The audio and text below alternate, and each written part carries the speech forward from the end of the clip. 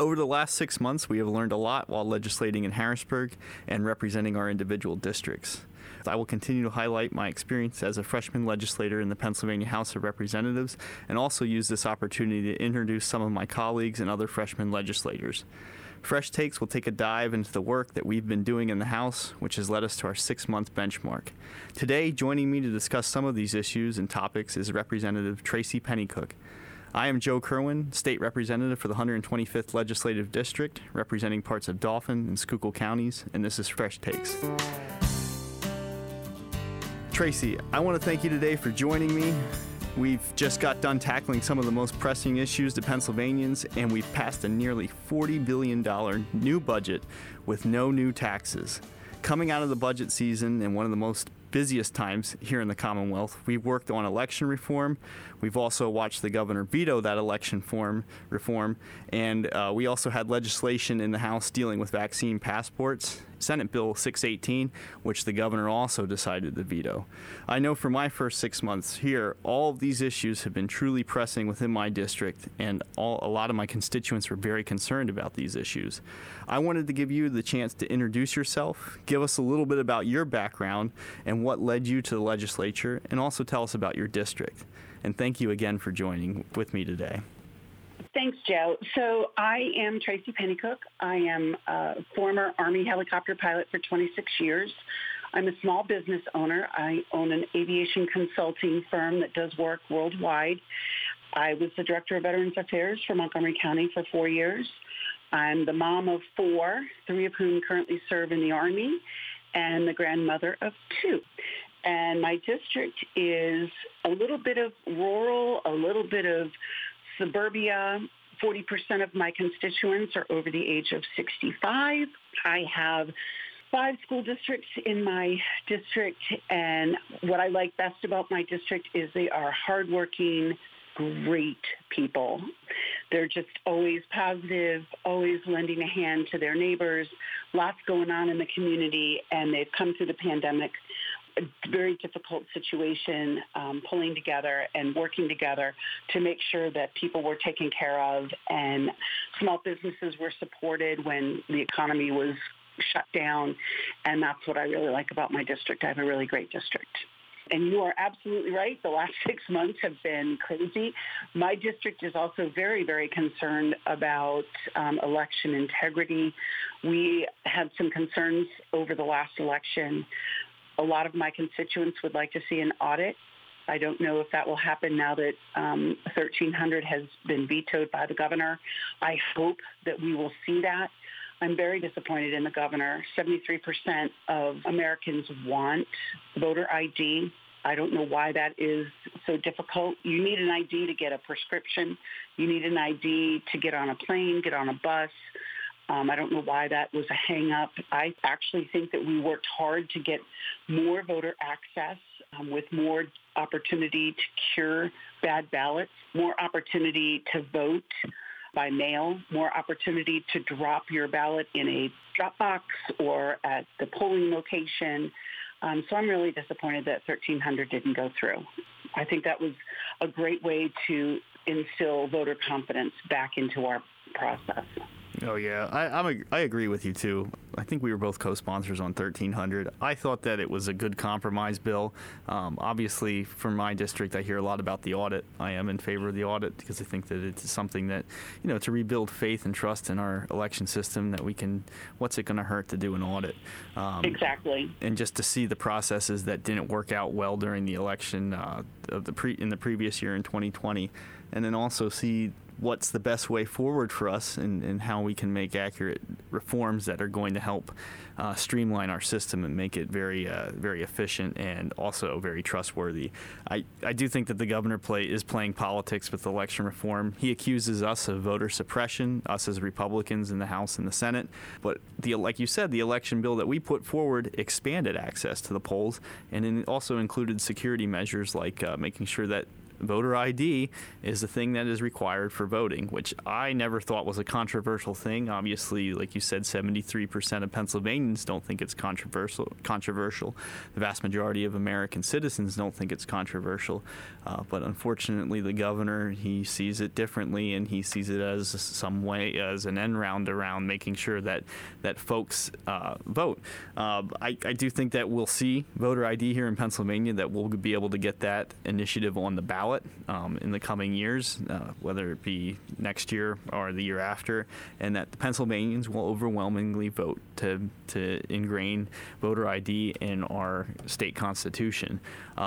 Unfortunately, the governor is going to make us do it the hard way, and then also miss out on all the expansions of voter access that HB 1300 offered. But again, if the governor wants to play politics, we've shown as a caucus and a majority here in the House that we're not afraid to push back against the governor. You know, case in point, we had the Yes campaign, which was ultimately successful and won out in Pennsylvania by almost 5 percentage points, which we both know in Pennsylvania, that's a landslide when it comes to a statewide election. Absolutely. And I think one of the things that's really disappointing for me with a district that's 40% seniors is 1300 expanded the opportunities for the elderly and the handicapped to go to the front of the line. And I always think that when we recognize that people can't wait in line for long periods of time or stand for long periods of time, especially in November when it's cold, I thought that was a really good part of the bill. And I was disappointed to see that he discounted the elderly and discounted the handicapped and the disabled. So I'm very disappointed in that, and you're right, he absolutely did play politics. But I think what's really important to remember, and for everyone listening to remember, is we have 67 counties. So that's 67 different ways of doing elections. And that's the problem, is there's no continuity across the counties. And when one county gets to cure their incomplete ballots and another doesn't, that's where you have issues in voting. And that's when it's not fair across the board. Everyone should have the same opportunity to cure an error. Maybe they forgot the date or maybe they forgot a signature. That person should be able to go back and fix their ballot. And that's what 1300 did, is it allowed an individual to be notified that their ballot was incorrect or wrong when they mailed it in. They could go down and fix it. And now we've lost that opportunity. So I think he really missed an opportunity to take care of all the voters with 1300. Yeah, absolutely he did. And like you said, curing ballots, having confusion between counties, the perfect example of that would be the state Senate race out in western Pennsylvania that was decided by less than 100 votes. One county followed the law, the other county did not, and that boiled down to deciding the election, and that was in the 45th district. That was something that I'm sure that you were following, I was following.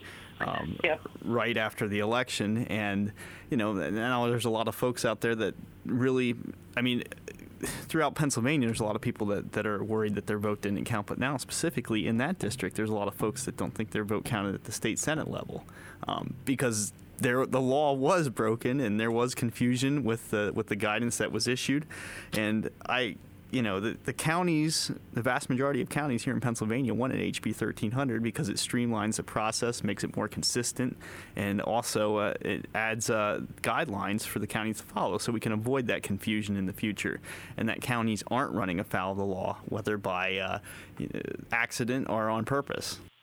Exactly. Well, we'll get it right eventually, but it's unfortunate that we didn't have it right now. And the only people that are going to be hurt by this are the voters of Pennsylvania. I agree. So, Tracy, shifting the topics now, we do both serve on the Game and Fish Committee, and I know that you have your own workload, but is there a committee that stands out to you, or the work that you're doing that is really important to you right now? So I'm on Veterans Affairs, and that is my passion.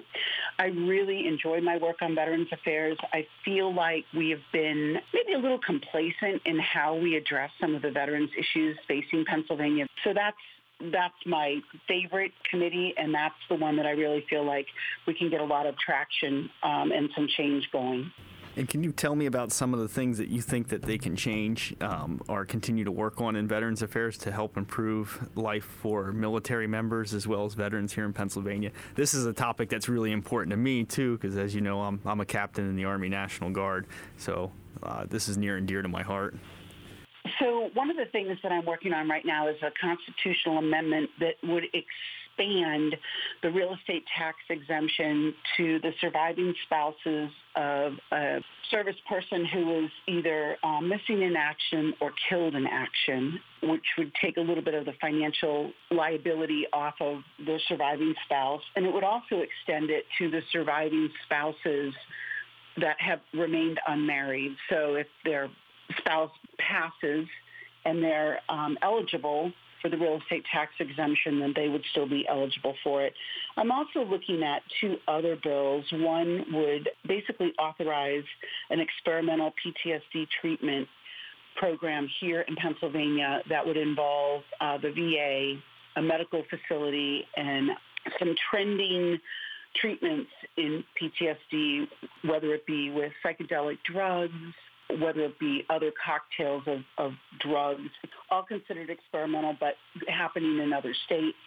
And then we're looking at restructuring the Veterans Commission in Pennsylvania. Unfortunately, we've been at war for 20 years, and the veteran of today is very different from the veteran of the Vietnam era, and they face new challenges and different challenges. We have a lot more traumatic brain injuries. We have a lot more PTSD, and unfortunately, we have a lot more military sexual trauma survivors. So we need to look at how we address some of the issues that today's veterans are facing. We have a lot more women. Largest population of veterans is women between the ages of 20 and 45. So we need to kind of shift what we're looking at and shift from just benefits with the VA to employment, housing, ongoing mental health treatment. So that's kind of my focus. Well, I applaud you on your work on that front because, again, that's something that's extremely important to me, and it's something that I've seen firsthand in my experiences in the military with soldiers that I've led. PTSD, trauma, unfortunately, the sexual trauma-related events, as well as military member suicide. It's something that's tough for me to talk about, but I've seen it, and it is a problem, and it's a problem that continues to get worse. And I'm glad that we have leaders like you that are leaning forward to make sure that we address that problem head on here in Pennsylvania, and that we get the best care possible for our veterans and our military members, because that's what they deserve the best. They absolutely do deserve absolutely the best. And one of the things that has recently gone through Fish and Game was the free fishing and hunting licenses for veterans. And I think that's really important because veterans often enjoy the outdoors. And that is a very healing time. And hunting and fishing is a lot of fun for veterans. So I think it's really important that we continue to lean forward and take care of our veterans as they deserve to be treated. We had just had hearings on the deaths in the Southeast Veterans Home, and it was unfortunate. They had 42 deaths of veterans because the pandemic wasn't handled properly. So we need to make sure that at every point in a veteran's life that they are being treated with the utmost of respect and care, and we're doing the best that we can for them. So that is where my passion lies. You're right. Definitely. Well, I'm thankful that your passion lies there. And we're nearing the end of our podcast, but we covered a wide array of topics, everything from election integrity, the budget, to veterans issues here in Pennsylvania. And Tracy, I really want to thank you for everything that you've been doing in the House, for your friendship as a fellow freshman legislator, and also for your service to our country. I really appreciate it, and I look forward to continuing to work with you in the fall. And I hope that you enjoy the rest of the summer and that you have a very fun and busy time in your district and help as many people as you can. We are very busy in our district. We've got a blood drive coming up. We've got the Be the Match coming up. We have a senior expo coming up. We have a Veterans Expo coming up. We are busy in our district. I've got a great district. I'll have to get you out to visit my district, Joe. Well, I look forward to it, and I'll have to get you here to the 125th to visit as well. Thank you again, Tracy, for joining me today. I'm Joe Kerwin, and this has been another episode of Fresh Takes. Make sure you tune in the future for another episode of Fresh Takes.